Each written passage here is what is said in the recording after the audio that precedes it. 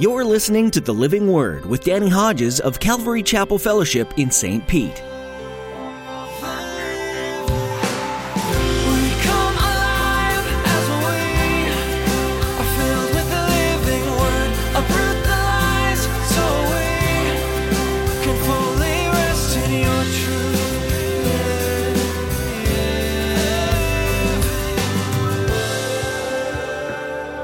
Moses flashed back 40 years at the Egyptian mistreating the Hebrew, and he took action. And he killed the Egyptian and buried him in the sand. And by this time, listen, he knows how much of a failure he was in that act. But now, after 40 years on the backside of the desert, most humble man on the face of the earth, and God comes calling again and renews his initial call and says, now you're at a point, now I can use you. Now you can be my instrument. Have you ever received a calling from God only to immediately think of all the times you failed miserably in your life? While the enemy loves to sow doubt and condemnation in our lives, we sometimes end up being our own worst enemy when it comes to doubt. In today's message, Pastor Danny reflects on the humility that Moses more than likely experienced regarding his failures. In his study, you'll learn how God chooses to use us even in our shortcomings, so long as we're willing. Now here's Pastor Danny in the book of Exodus chapter 3 with today's edition of The Living Word. Exodus chapter 3. Oh man, look at this. 40 years later, verse 1, now Moses was tending the flock of Jethro, his father-in-law, the priest of Midian, and he led the flock to the far side of the desert, and he came to Horeb, the mountain of God. Then the angel of the Lord appeared to him in flames of fire from within a bush. The angel of the Lord, when it says the angel, not an angel, the angel, that's Christ before he became the baby and the man Jesus. This is God in the Old Testament. Moses saw that though the bush was on fire, it did not burn up. So Moses thought, I'll go over and see this strange sight, why the bush does not burn up. And when the Lord saw that he had gone over to look, God called to him from within the bush, Moses. Moses said, here I am. Don't come any closer, God said. Take off your sandals, for the place where you're standing is holy ground. And then he said, I'm the God of your father, the God of Abraham, the God of Isaac, and the God of Jacob. At this, Moses hid his face because he was afraid to look at God. Let me summarize just the next few verses.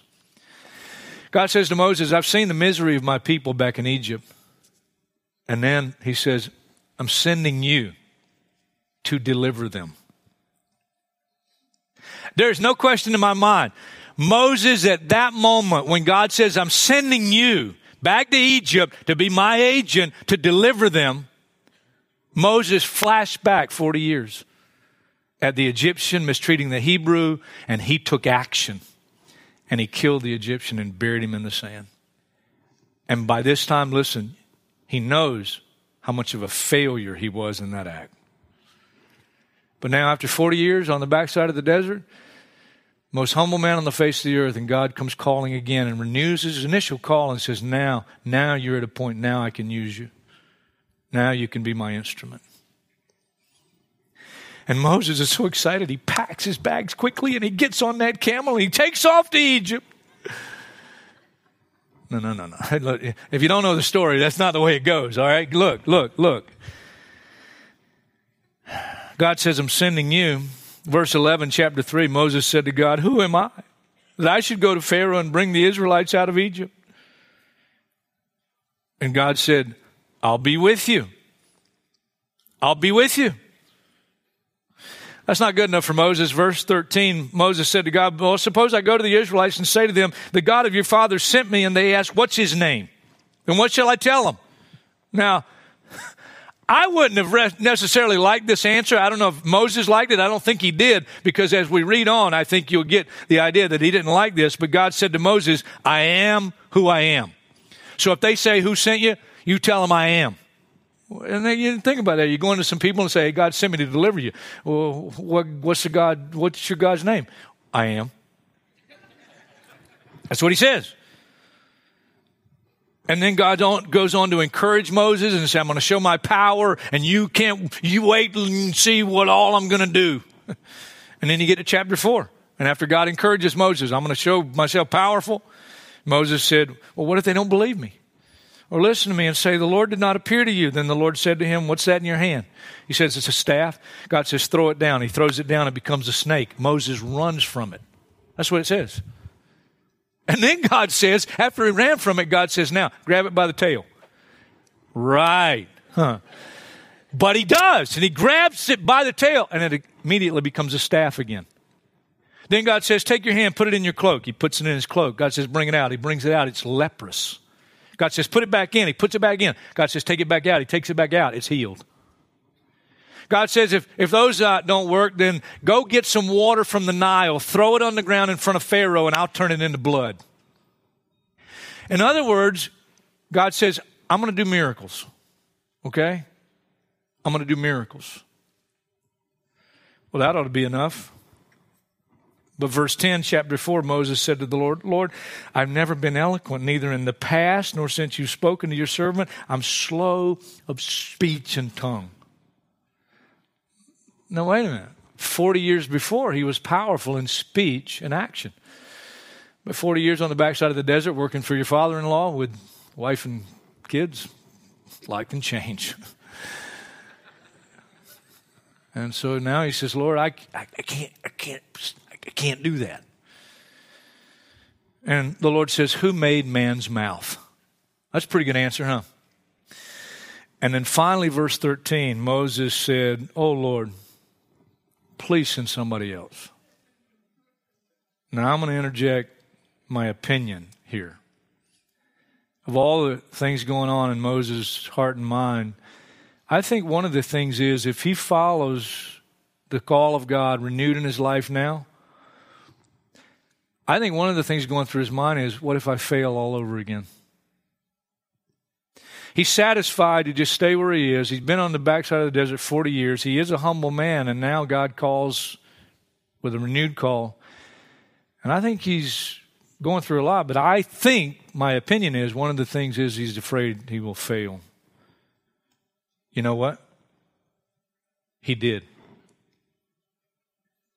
He does respond, but notice this kind of mysterious section, chapter 4, verse 24. Look at it. At a lodging place on the way, the Lord met Moses and was about to kill him. What in the world could make God so angry with Moses on the way back to be the agent of deliverance? But Zipporah took a flint knife, cut off her son's foreskin, and touched Moses' feet with it. Surely you are a bridegroom of blood to me, she said. So the Lord let him alone. At that time she said, bridegroom of blood, referring to circumcision. Now, that's kind of odd, especially if you don't know what's happening here. What is happening? Well, he's the most humble man on the face of the earth, 40 years of flesh purging on the backside of the desert, a married man, and now following the call of God. But before he gets back and becomes the leader back in Egypt that God intends him to be, he needs to take care of some things at home. Because following in the footsteps of Abraham, Isaac, Jacob, and those patriarchs, one of the things God gave to them was circumcision for their children. Circumcision. What is circumcision? It just means a rolling away of the flesh. It's a physical thing that had a spiritual meaning. The rolling away of the flesh, the same thing God had been doing for 40 years in Moses' life. And yet he failed as a father in his responsibility in regard to his son. And so, just like happens so many times, mom steps in and does what he should have done. And then God says, okay. And he goes on back to Egypt. But he failed. He failed. Family failure. Been saved maybe a year. I'm in Christian college, my first year in Christian college, and I went in the bookstore and saw this book. It's called Withhold Not Correction. I bought it. I read it. I highlighted it. Didn't have a girlfriend. Didn't have my sights on any girls. But I knew by faith one day I'd meet a Christian girl that I was to marry. I'd get married. I'd be the best Christian husband the world's ever seen. And I was going to prepare myself so I'd be the best Christian father the world had ever seen. 5 things ruined my dreams. My wife and 4 kids. And that, don't misunderstand that. It's not their fault. I came to realize there's only one perfect husband other than Christ, and that's the man who's never been married. And there's only one perfect parent other than God, and that's the person that's never had children. You can be a great parent studying all the material, but real life throws you some curves. Moses failed, but guess what? Greatest king of all Israel and a great man of faith, King David. You read about his life, he was a failure as a parent. He was a failure. You read his life, a failure. But he persevered. What was it that kept him going? It was his humility and his faith in a God who was invisible, but he knew was real. And then over time, he had to learn patience. And he had to discover what God's plan for deliverance really was.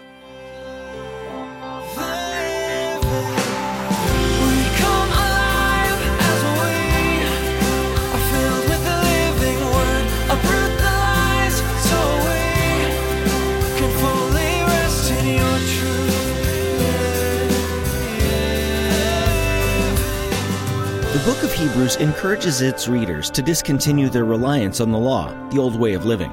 Jesus came to fulfill not only the prophecies of a Savior, but also the law itself. He perfectly lived out every word of it, never wavering, and always showing love and kindness. Jesus then became the sacrificial lamb, the one who would die in your place, so you wouldn't need to face the punishment your sins deserve. His blood paid the price. All you need to do is accept it. Are you ready to take this step of faith? Jesus is ready and waiting for you to step away from your old life, with loving arms wide open. If you're making a decision for your Savior today, please let us know. We want to pray for you and be available to answer any questions you might have.